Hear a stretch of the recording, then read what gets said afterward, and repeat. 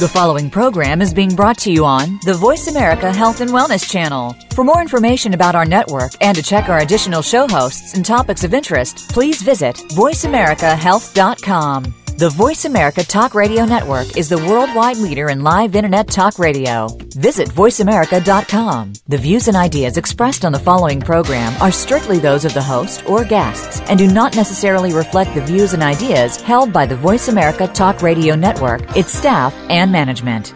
Good afternoon and welcome to 1 Hour at a Time. Recovery begins with education, and host Mary Woods is here to educate individuals and families and provide support through the recovery process. Now here's your host, Mary Woods.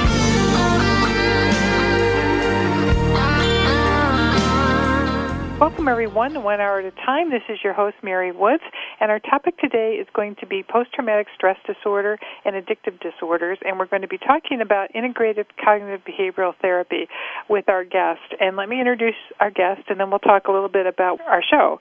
Our guest is Andrea Meier, who is on the faculty of the Department of Psychiatry at Dartmouth Medical School in Lebanon, New Hampshire. She has an extensive clinical background as a duly licensed addiction and mental health clinician in Vermont.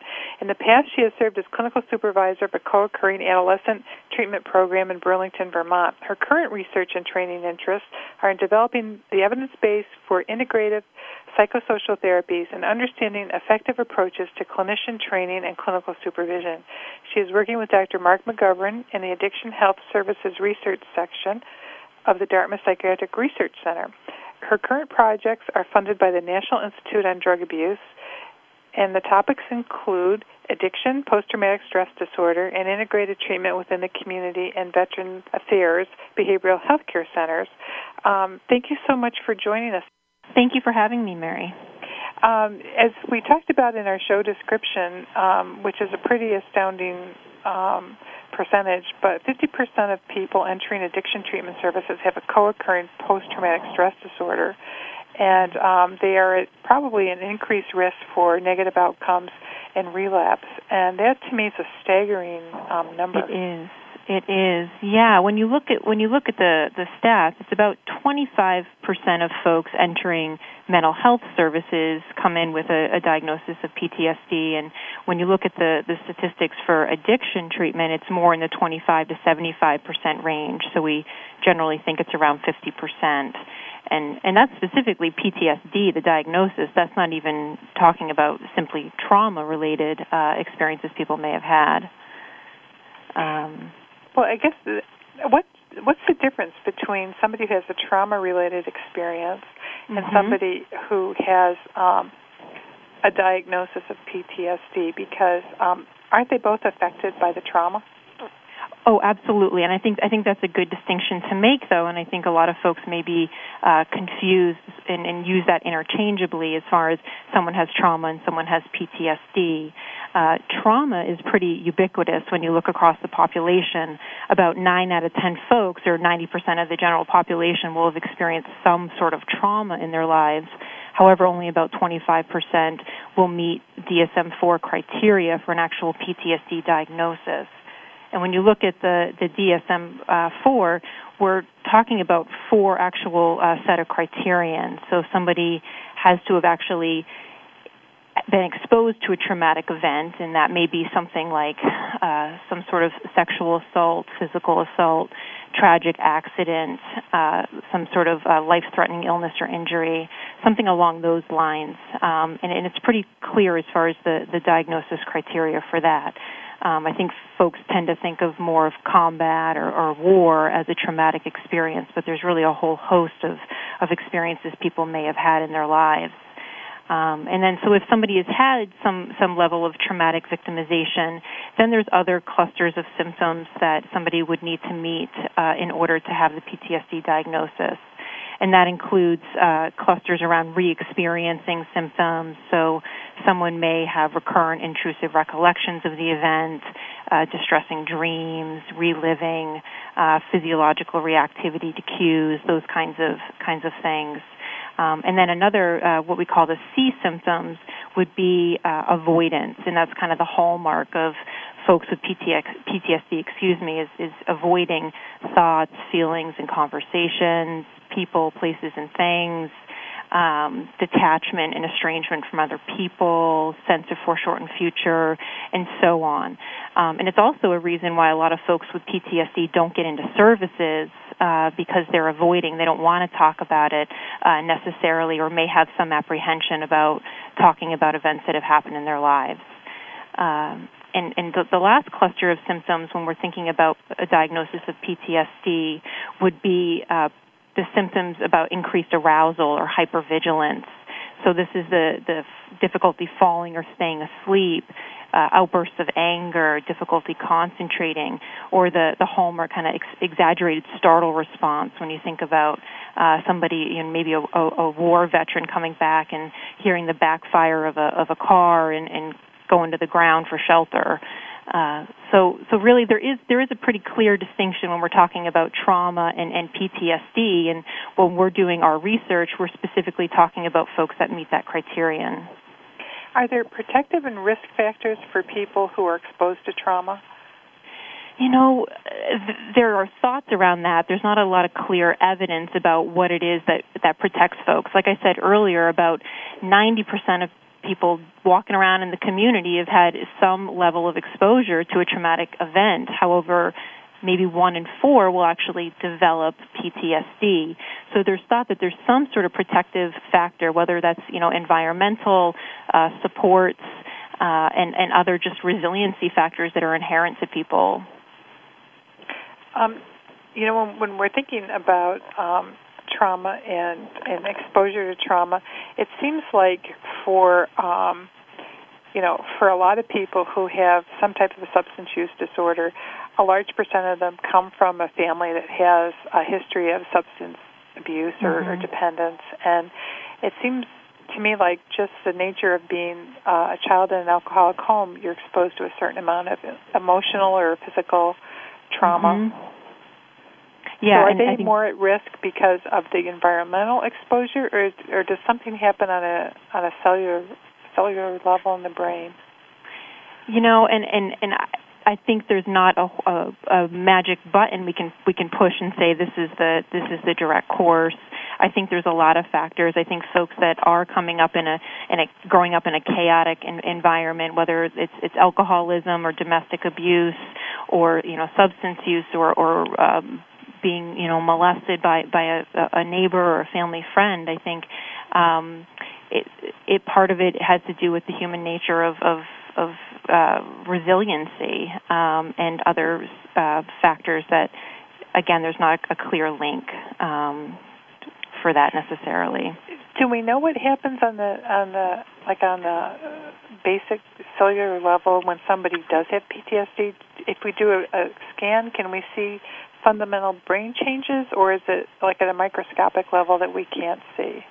And that's something I can't necessarily speak to. I'm sure there is. I'm not as well versed in that area. My background is mainly in the clinical realm of, my background is being a clinician, and for this project it's more about helping to train and supervise clinicians that are involved in some of this new treatment that we're developing. Well, in the old days, when I first entered the profession, it was thought that if somebody did have a history of PTSD, that we didn't go toward the trauma, yes. that it was important for somebody to get sober first, because if they began to work on the trauma too early, they would relapse. And that was kind of the gold standard. Yeah, and that has been the history, I think, about the field. Is it's sort of more of a sequential flow of treatment where there's even some textbooks out there that have published.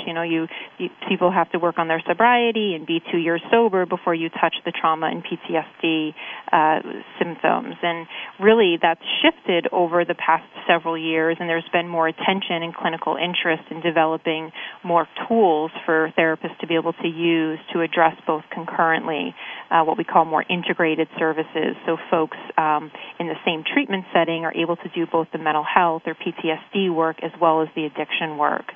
And really there's been more and more funding, too, by the government to support projects like that. And, there's been there hasn't been a whole lot of attention, and really about 50% of the interventions that have been put out there have sort of fizzled over time and haven't kept up much momentum. There's a couple that have still had some attention and momentum, and one would be Seeking Safety, and another is called COPE, which is, let me get this straight here, it's co-occurring PTSD and substance use disorder treatment with prolonged exposure. That was put out by some folks at the University of South Carolina, and Seeking Safety is Lisa Najovitz. However, there hasn't been much attention to controlled trials of comparing the treatment. A lot of it has been focused more around women.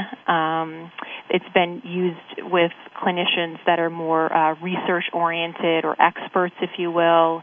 And when it's been put up to control groups, especially for Seeking Safety, it hasn't fared better than relapse prevention or a women's group.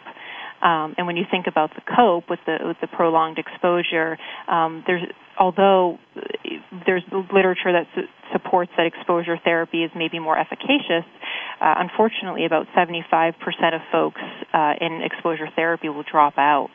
So only about 25% will complete and get a dose of that type of therapy. Could you explain to our audience what you mean by exposure therapy?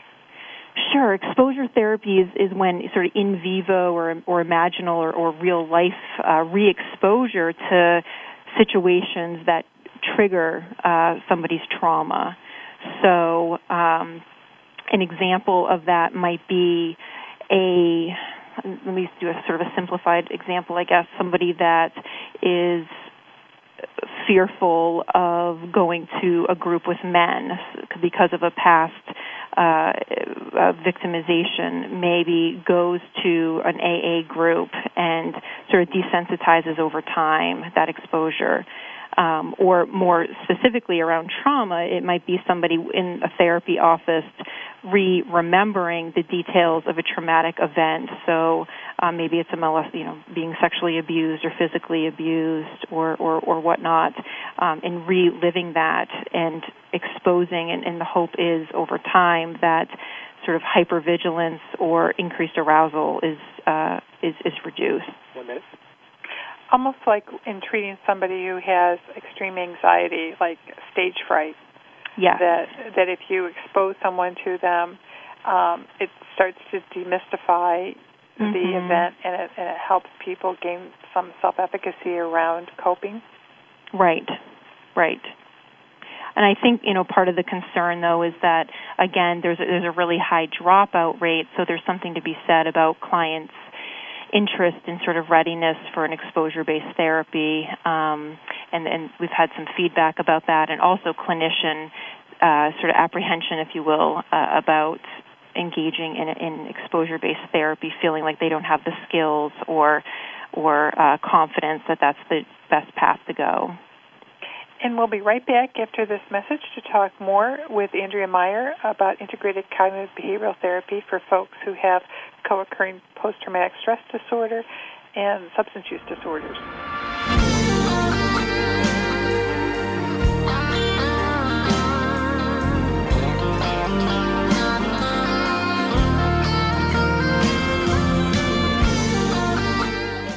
Opinions, options, answers. Voice America Health and Wellness.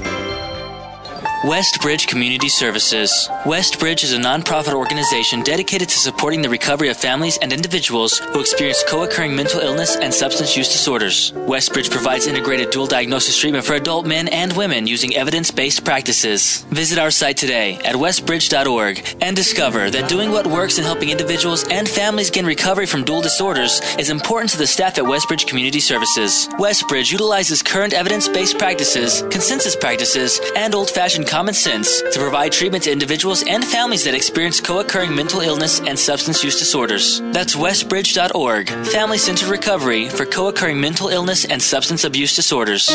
What would you do if you knew that you could not fail? The Dr. Pat Show with Dr. Pat Basili is a radio forum for some of the world's most influential people in the fields of health, wellness, and human potential. Dr. Pat brings together and introduces visionary scientists and futurists, environmentalists, educators, business leaders, inventors, filmmakers, authors, artists, scientists, mystics, and healers who inspire and support individual and collective growth and positive cultural shifts. This award-winning radio show empowers the listening community to be the change they want to see in the world. Tune in every Thursday at 8 a.m. Pacific for The Dr. Pat Show with Dr. Pat Basili, radio to thrive by. Your life, your health, your network. You're listening to Voice America Health and Wellness.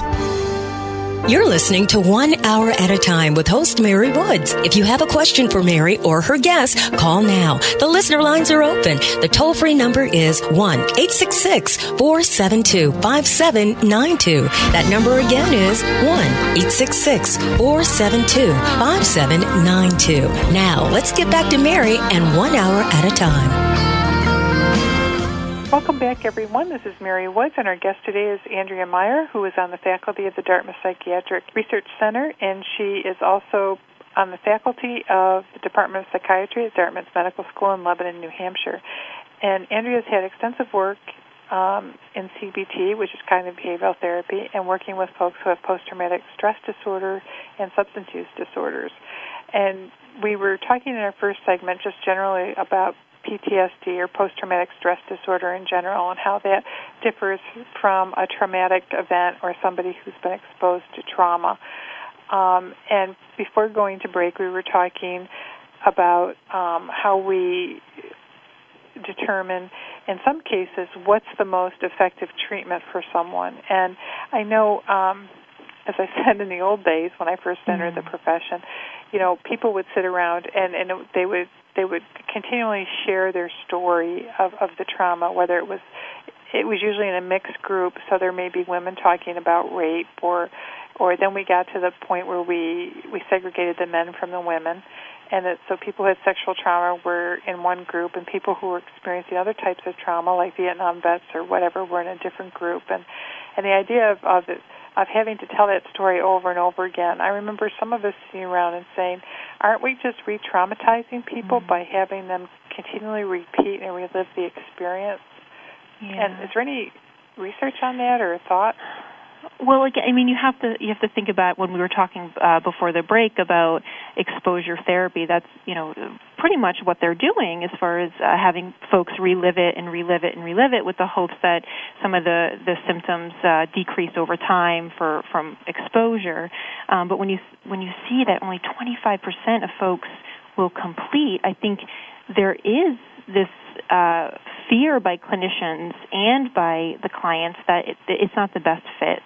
And that's what we're seeing with some of the research that we're doing, and that clinicians and clients alike are more interested in skill-based therapy. So building skills to help cope with some of the symptoms that are surrounding some of the traumatic events that they've had in their lives, as well as around the addiction that may be playing a part with that. So for folks in our audience who may not be familiar with the nuts and bolts of cognitive behavioral therapy, could you explain to them what cognitive behavioral therapy is and why it's effective? Sure. Very, very basically, when you think about cognitive behavioral therapy, it's a pretty basic theory around therapy and counseling, and it's meant to target folks, clients, what we call distorted thinking or thinking errors. For our project here, we're calling them common styles of thinking because we all do them, and helping folks become more aware that this is a pattern for them. So, and what some of the consequences might be from their thinking. So. We usually have certain emotions or behaviors that come along with that. And I'll give you a little scenario, I guess, based on some of the work that we're doing. We are thinking about cognitive behavioral therapy, and we're probably one of the skills we go over with clients is something called flexible thinking, and it's really meant to be cognitive restructuring, which is fundamental to CBT. Flexible thinking in our model here, in our manual that we've developed, is looking at what we call the A, B's, C's, D's, and E's of an event. And so an A would be what we call an activating event. So something happens that activates the B. The B is the belief. So what is our thinking around this belief? What is the meaning that around this situation? What is the meaning that we give it? C would be the consequence or the emotions or the behaviors that B stirs up, so that thinking stirs up. And then D is when we do some disputing, and that's really the hallmark of CBT, is disputing some dysfunctional or not helpful beliefs, if you will. And E is coming up with entirely new meaning. So if I can, I'll just walk you through an example of that, and that might help folks. So an activating situation might be somebody's, you're driving down the highway or the road and somebody cuts you off. So that's an activating situation. You slam on your brakes. The B belief would be, that guy's kind of a jerk, or he's out to get me, or he's trying to cut me off and do all this stuff to me. And the C, the consequence of that thinking for emotion might be I get angry, I get mad, I feel like I want to retaliate. And the behavior might be is that I speed up and I tailgate him, or I try to zip around him and cut him off. And then when we get to the D, which is really the piece of the flexible thinking, we start looking at that belief. We start looking at whether that's working for us. We have what we call common styles of thinking, and again, some other folks maybe have looked at that as thinking errors or distorted thinking. But, what are some patterns we're seeing? For this example, it might be I'm doing some personalizing, right? I'm making the situation about me. This guy's out to get me.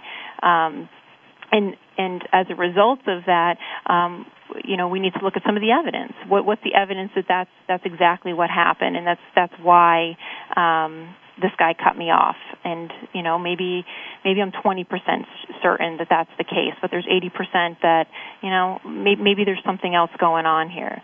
Maybe his wife's in labor. Maybe one of his kids are sick. Maybe he's late for work and he's in jeopardy of getting fired. So that's when we start evaluating some of the evidence for that belief and some of the common styles that may be going on there. And then E, so the A, B, C, D, E's, E would be an entirely new scenario. So again, if I'm thinking, well, maybe he's in a hurry, something tragic's happened, he's trying to get someplace, probably my C, my consequences are going to shift. I probably won't be angry. I probably won't be tailgating him and trying to get back at him, and I may kind of as he goes by and keeps going, but not rush to some rash decisions that might put me in jeopardy or other people on the road in jeopardy.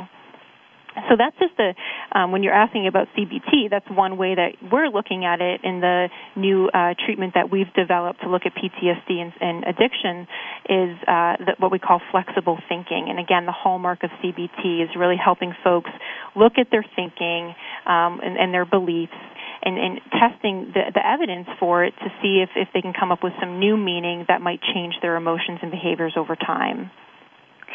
And I think the important thing, too, behind this is that if we change our thoughts, we can often change our feelings.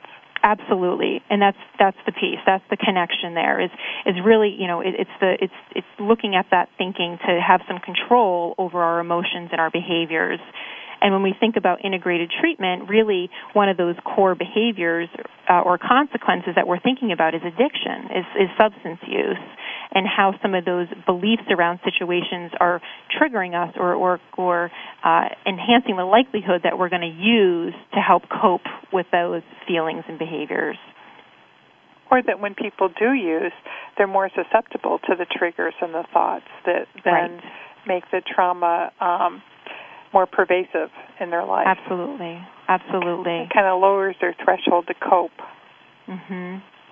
Right, and we tend to see that. We tend to see, we did a stage 1 of our research looking at integrated cognitive behavioral therapy funded by NIDA, the National Institute on Drug Abuse, and on average, with the folks that we assessed and worked with, on average, they had about 5 traumas over their lifetime, and really it was in the range of 1 to 9, but on average there was 5, and the most common sequence that we saw was, usually there was some, usually childhood sexual assault that occurred, and then in early adolescence, patients would begin to experiment with drugs and alcohol and feel some sort of relief of their symptoms from that, and then over time develop an abuse or dependency to substances, which would later in life lead to more traumatic victimization and more substance use. So that's been the general sequence or course that we've seen for the folks that we've worked with thus far. And again, with that stage 1, we worked with about 53 patients, and for this newer project, what we call as a stage 2, we've recruited 115. So one of the other techniques that you had talked about was mindful relaxation. Mm-hmm. What is that?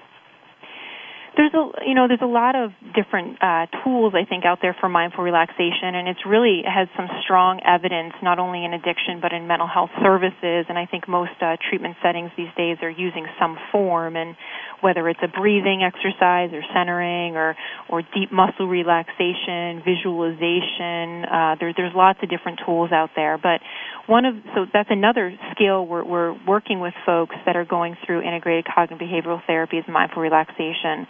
For the specific one we're doing in our treatment, it's based around a centering technique, so helping clients become centered to the room and grounded, and then walked through a breathing exercise. We chose something that's meant to be simple for clinicians, so community clinicians, to be able to work with clients on, and for clients that may not have had other exposure to mindful relaxation to be able to practice. A lot of what we're doing with CBT in general, and this is kind of a big part of CBT, and what we're doing is homework, or the idea of real life practice. So we want people to be able to practice over time. Kind of the analogy, I guess, of a fire drill, right? If you practice ahead of time when you really need it, when you're in a state of stress and need a skill, that it's right there for you. How experienced does a clinician have to be to do this? I mean, that is a great question, and something that our team here feels really passionately about is thinking about working with community clinicians. A lot of the treatments out there have use experts or research therapists, but really what's going to be most sustainable is to be able to train clinicians in the community to be able to do this. So the projects that we've worked on so far, we trained 14 clinicians with the Stage 1 trial, and more recently we have over 20 clinicians in the Stage 2 that have been trained. And when we look at what we call adherence and competency to the manual, it's excellent. Clinicians are able to implement, are able to deliver to their clients, and have had some pretty astonishing outcomes with the folks they're serving. And we'll be right back to talk a little bit more about the outcomes with Andrea after this commercial break.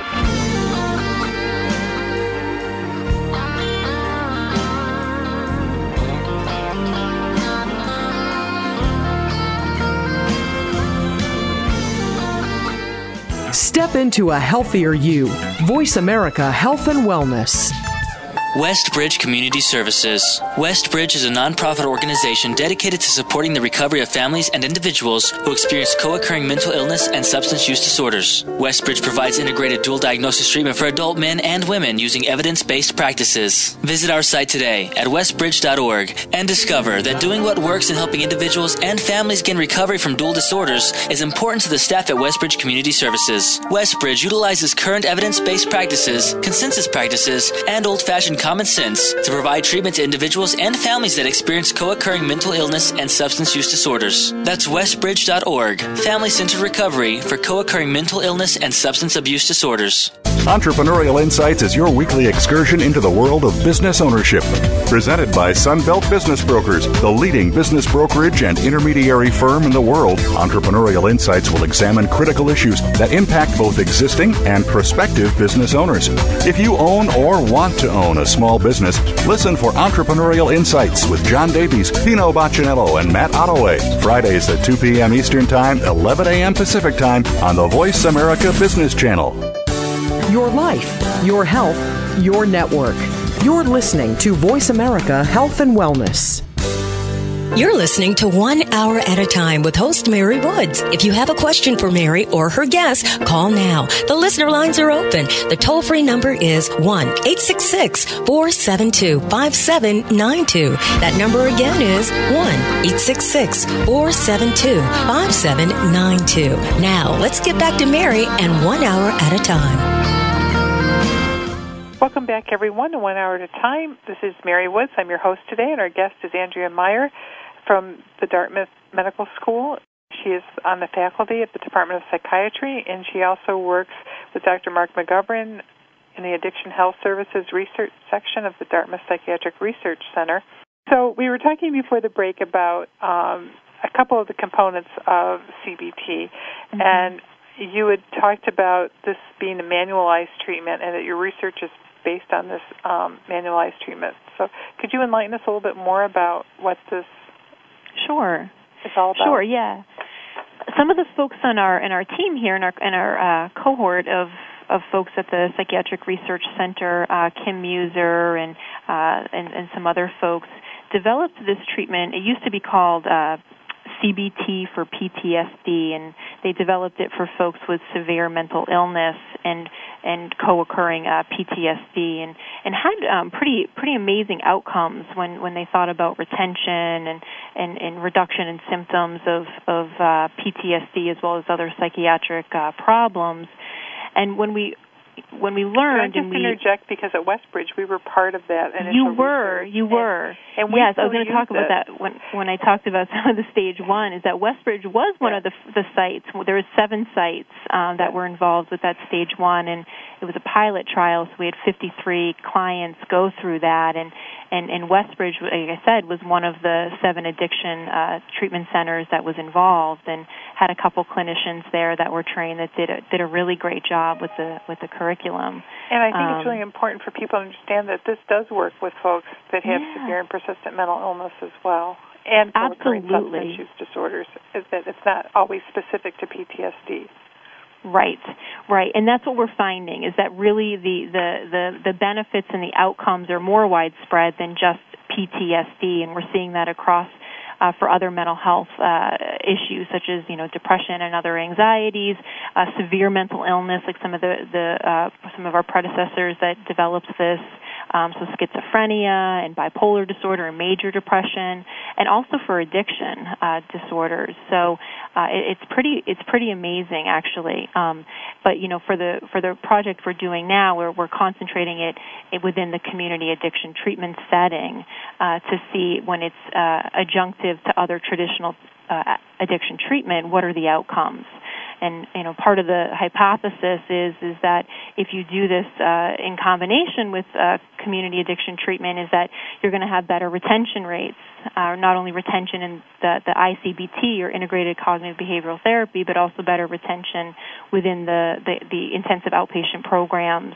And also, a hypothesis would be is that there's going to be more of a reduction in PTSD symptoms, as well as a reduction in substance use disorder symptoms based on the ASI and urine toxicology screens.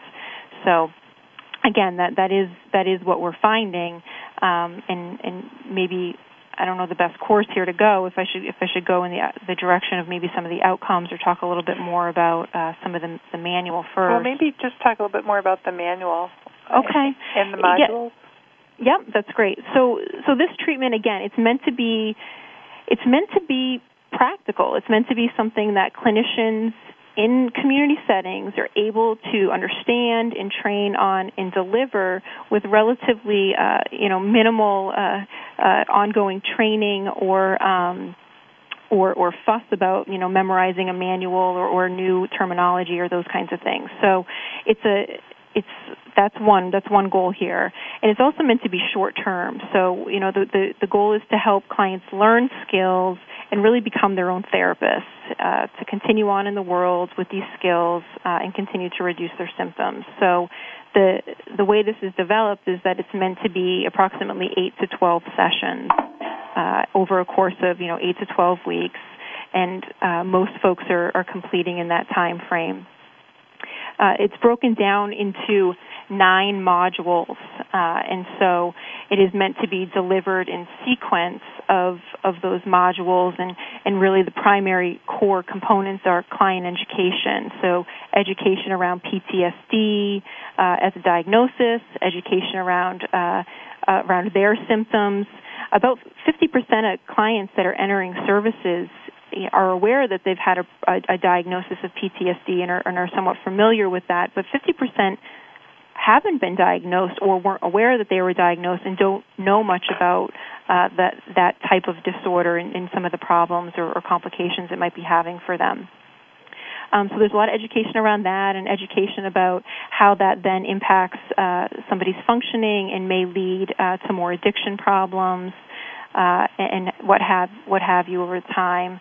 And then the other core component is the mindful relaxation as a skill. It's something that's introduced to clients early in the intervention and then as an opening for every subsequent therapy session so that they get a lot of practice.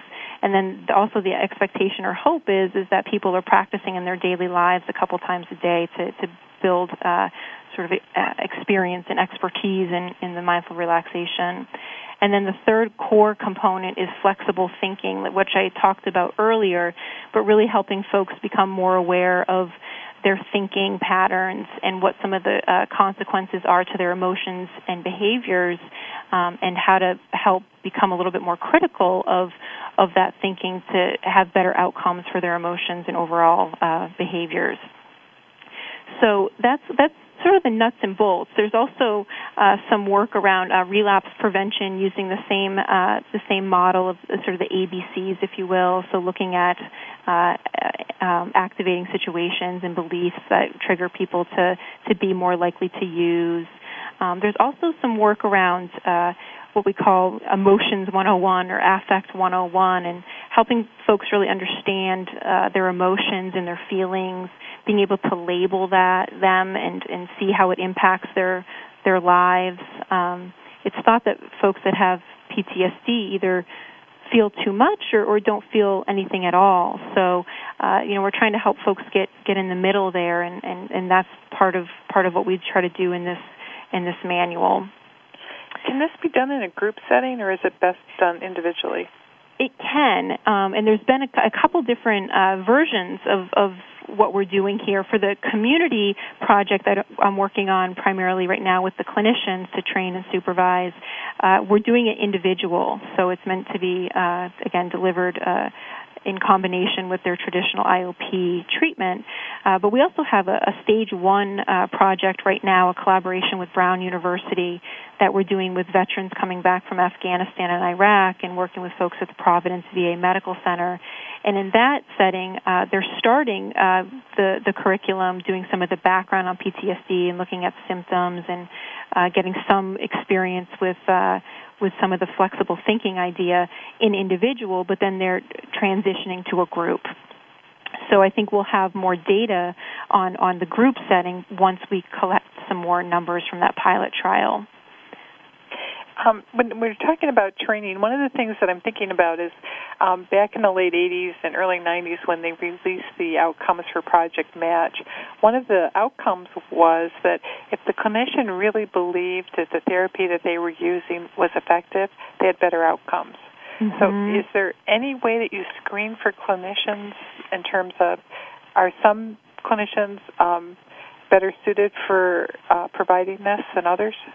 That's actually an area that I'm very interested in, given that I have a clinical background and thinking about training and supervising clinicians. And so we have some measures that we're using with some of the clinicians to collect basic demographics, so education level and experience level trainings, as well as sort of attitude, if you will, and interest in the project and in the treatment and whatnot. So over time, we will be doing some writing related to that, to be looking at some of the clinician differences.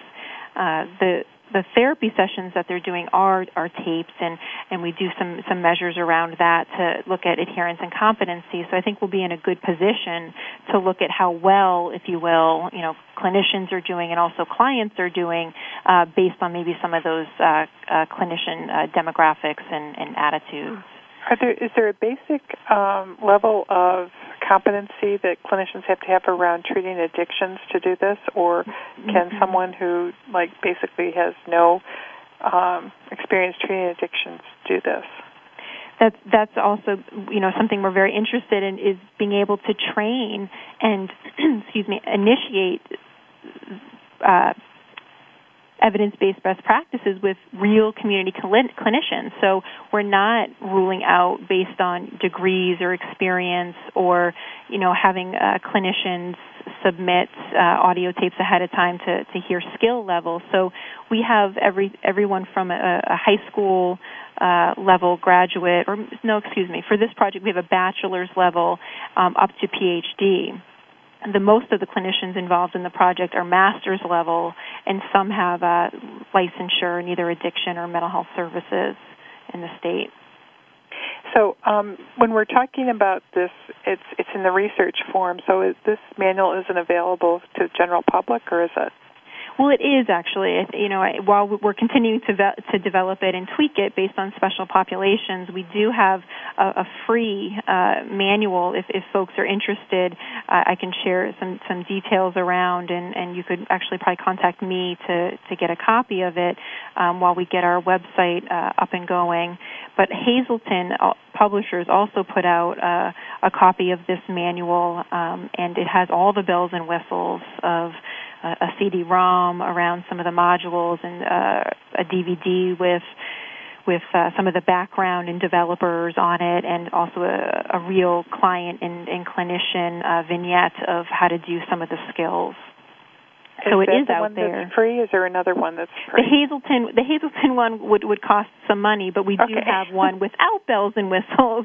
If you don't need all of that, that I'd be more than happy to share with folks. And we are in the process of getting our website a little bit more advanced and a little snazzier. So in the meantime, I'd be happy to share my email address, and people could contact me for a copy. You want to share it now, and then we'll go to break? Yeah, my email is Andrea.Meier, which is MEIER, at Dartmouth.edu. And again, I'd be more than happy to send a copy of that. And there is some information on our website. If you go to Dartmouth.edu and search for the Psychiatric Research Center, there's some information on there as well. And we'll be right back to hear more about the outcomes with Andrea after this commercial break.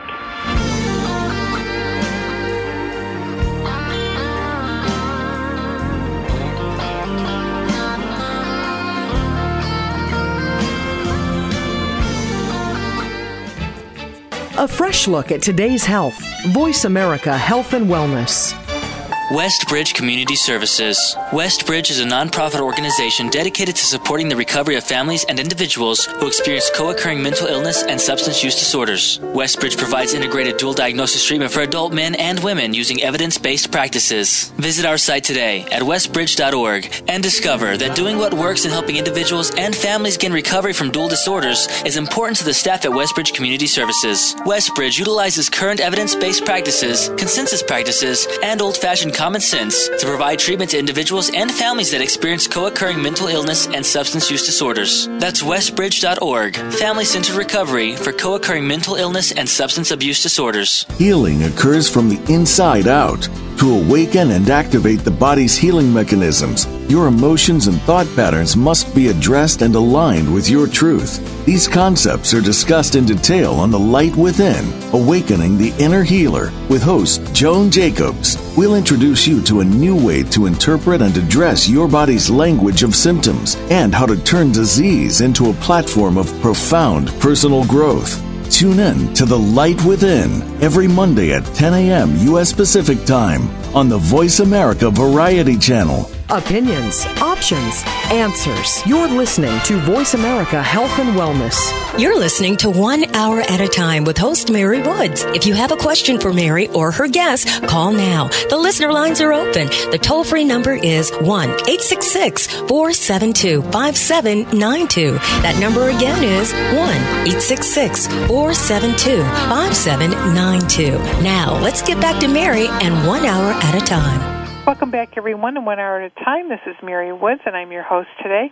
And we have been talking with Andrea Meier, who is from the Department of Psychiatry at the Dartmouth Medical School in Lebanon, New Hampshire. And she is also working with Dr. Mark McGovern in the Addiction Health Services Research Section of the Dartmouth Psychiatric Research Center. And we've been talking about post-traumatic stress disorder and co-occurring substance use disorders. And at Dartmouth, they have been working on an integrated manual with cognitive behavioral therapy for treatment of these co-occurring disorders. I'd be really interested to know in your research, what has been the outcome, because you're doing this inpatient or outpatient concurrently with someone who is in early recovery. Right. So right. We're doing. How's that working? You know, we're having some really promising evidence and outcomes, which is exciting from our perspective. I think I said earlier that this integrated cognitive behavioral therapy, or ICBT, has been through a stage 1, and that was a 4-year NIDA-funded grant with a small pilot trial of 53 patients across 7 community addiction treatment settings and methadone maintenance settings. And the outcomes, based on our hypothesis, have supported that. Folks that were assigned to the ICBT had much better engagement over time, and specifically for patients that had severe PTSD. So when you think about, we use an instrument called the CAPS, or the Clinician-Administered PTSD Scale. It's kind of the gold standard, if you will, for PTSD assessment. Anything over a 44 is indicating a positive or a PTSD diagnosis. Anything over a 65 is considered severe. So folks really in that severe range, 65 plus, had excellent retention in ICBT. We did have a control condition, which we call individual addiction counseling. So some folks were assigned to that group, and it's meant to be a match for addiction treatment, but we needed to rule out that just the additional individual therapy session wasn't, leading to the outcomes. So folks assigned to the IAC really didn't engage at all if they had that severe range of treatment. They didn't go to by the second session they had dropped out, or they didn't go to any at all. Also, the ICBT had a much bigger reduction in PTSD symptoms, specifically in re-experiencing symptoms. We do a 3-month and a 6-month follow-up. At the 3-month point, only about 30% of folks still met criteria for PTSD. Even the average score at the 3-month follow-up was a 36, and so again, you had to have over 44 to even be considered having mild PTSD symptoms. So there's some really strong evidence in the direction of client retention and getting people into complete. And really, we think of a completer, when I said before engagement and retention, as somebody that completes at least 75% of their treatment, which is pretty good for folks in addiction treatment to get people to attend 75% of their sessions. And interestingly, also, the ICBT had strong outcomes on substance use symptoms as well, and we measure that based on the Addiction Severity Index, or the ASI, and something we call a timeline follow-back, which is standard for research trials, and also urine toxicology tests. It had equivalent reduction in substance use disorder symptoms as the addiction treatment, as the IAC, which is curious and pretty fascinating that it had that outcome. We thought it would be comparable, but it's very exciting to see. And we saw, too, that you had asked before about community clinicians being able to deliver and this material and this intervention. And what we found from that first stage also is that folks, Westbridge, too, there was a couple clinicians involved and did a great job. The clinicians were at an excellent level when we think about adherence and competency to the intervention. So we found that, yes, indeed, community clinicians can deliver this and can deliver it effectively. So it's pretty fascinating when you look at the data so far. And for this second stage, and this is again another 4-year larger trial now. We're looking to recruit 228 patients over time, and we're about 10 months in, and we already have randomized 115. So we're kind of out the gates and running, and we've started preliminary looking at some of the data, and we're seeing similar trends. So I think it's helped keep up the enthusiasm for the clinicians and for the folks involved that yes, this is exciting, and this is really working for folks.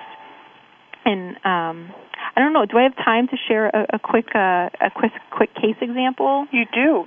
To highlight some of that, maybe. For the stage 2, we had a woman that was assigned, randomized to the ICBT from one of the community settings, and this is a woman that had experienced many traumas over time. She had I think 9, from some childhood sexual assaults and physical assaults to adult physical assaults, some accidents, but her primary trauma was 9/11. She was actually in the towers when the plane got hit. She didn't leave her house for 2 years afterwards. She didn't leave her apartment in New York City.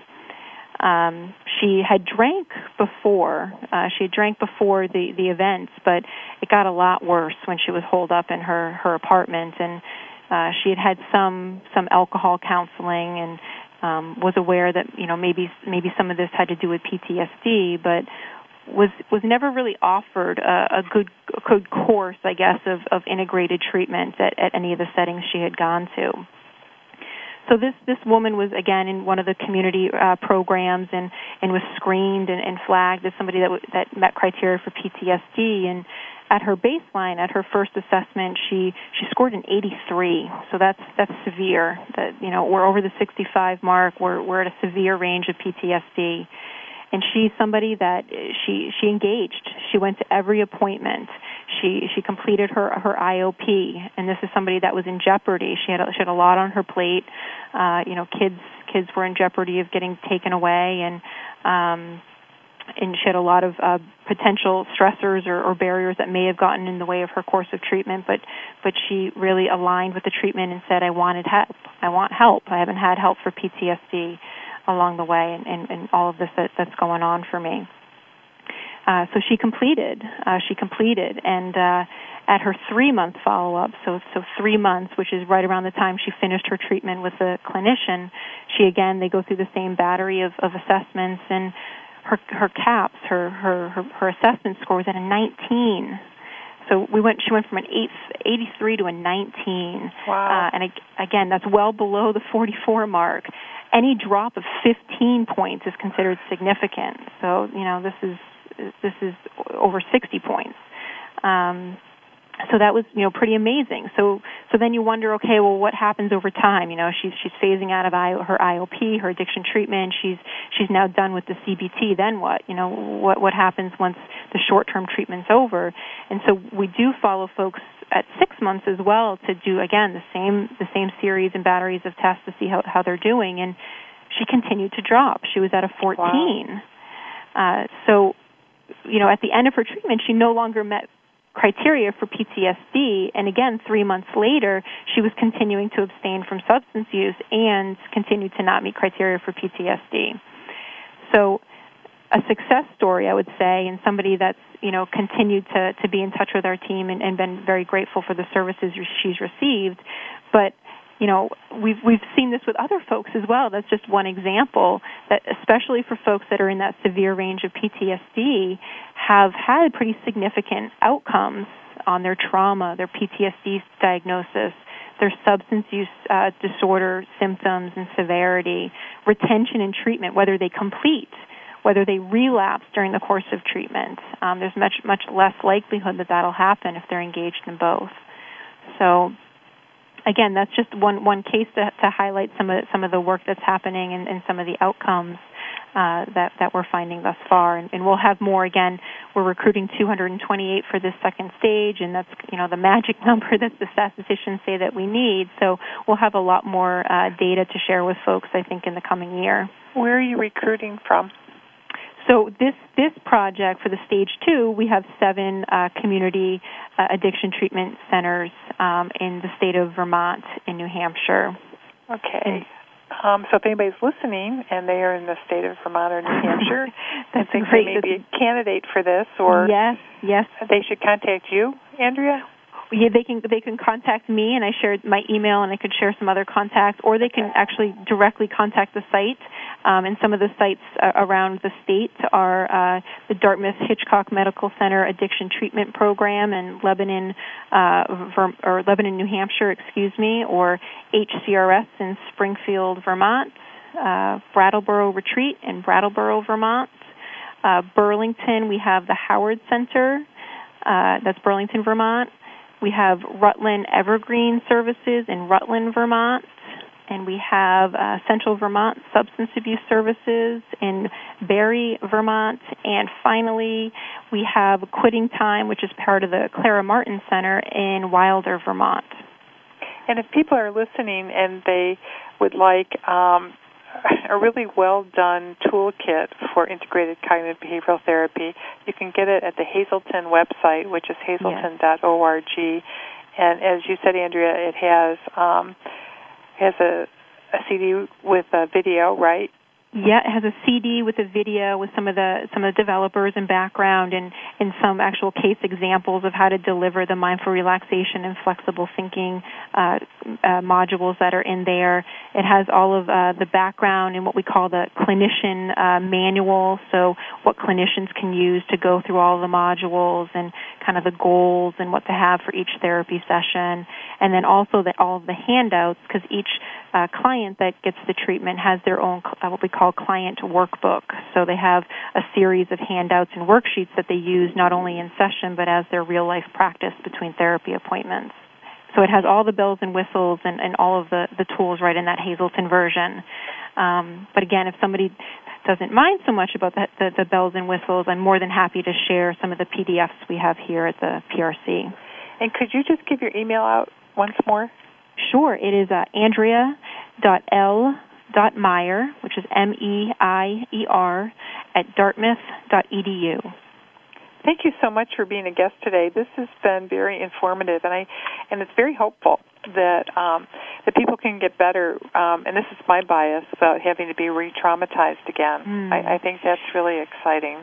And there is a way of trying to look at other interventions and tools that aren't exposure-based because of the fear of kind of re-traumatizing and losing clients before they're even in the door, and especially based on just the negative outcomes of what can happen to folks as far as frequent relapse and kind of what I call the revolving door of in and out of services and all the problems it causes with the legal system and relationships and child DCF cases and what have you. So again, there's such a need, and we're continuing to look at this and try to test it in our community. Well, thank you, and thank everybody at the Addiction Health Services Research section at the Dartmouth Psychiatric Research Center, because you guys are doing great work, and we certainly appreciate it. So thank you. Thank you so much for your time. We appreciate it as well. And have a great week, everyone. I hope you enjoy this first week of October, and we'll be talking to you next week. We appreciate you joining us today for 1 hour at a time. Successful recovery from a substance abuse problem or mental illness depends on education and support of loved ones. Thank you for being that support system. Be sure to tune in next week for another hour of education and compassion, 1 hour at a time. We'll see you next week.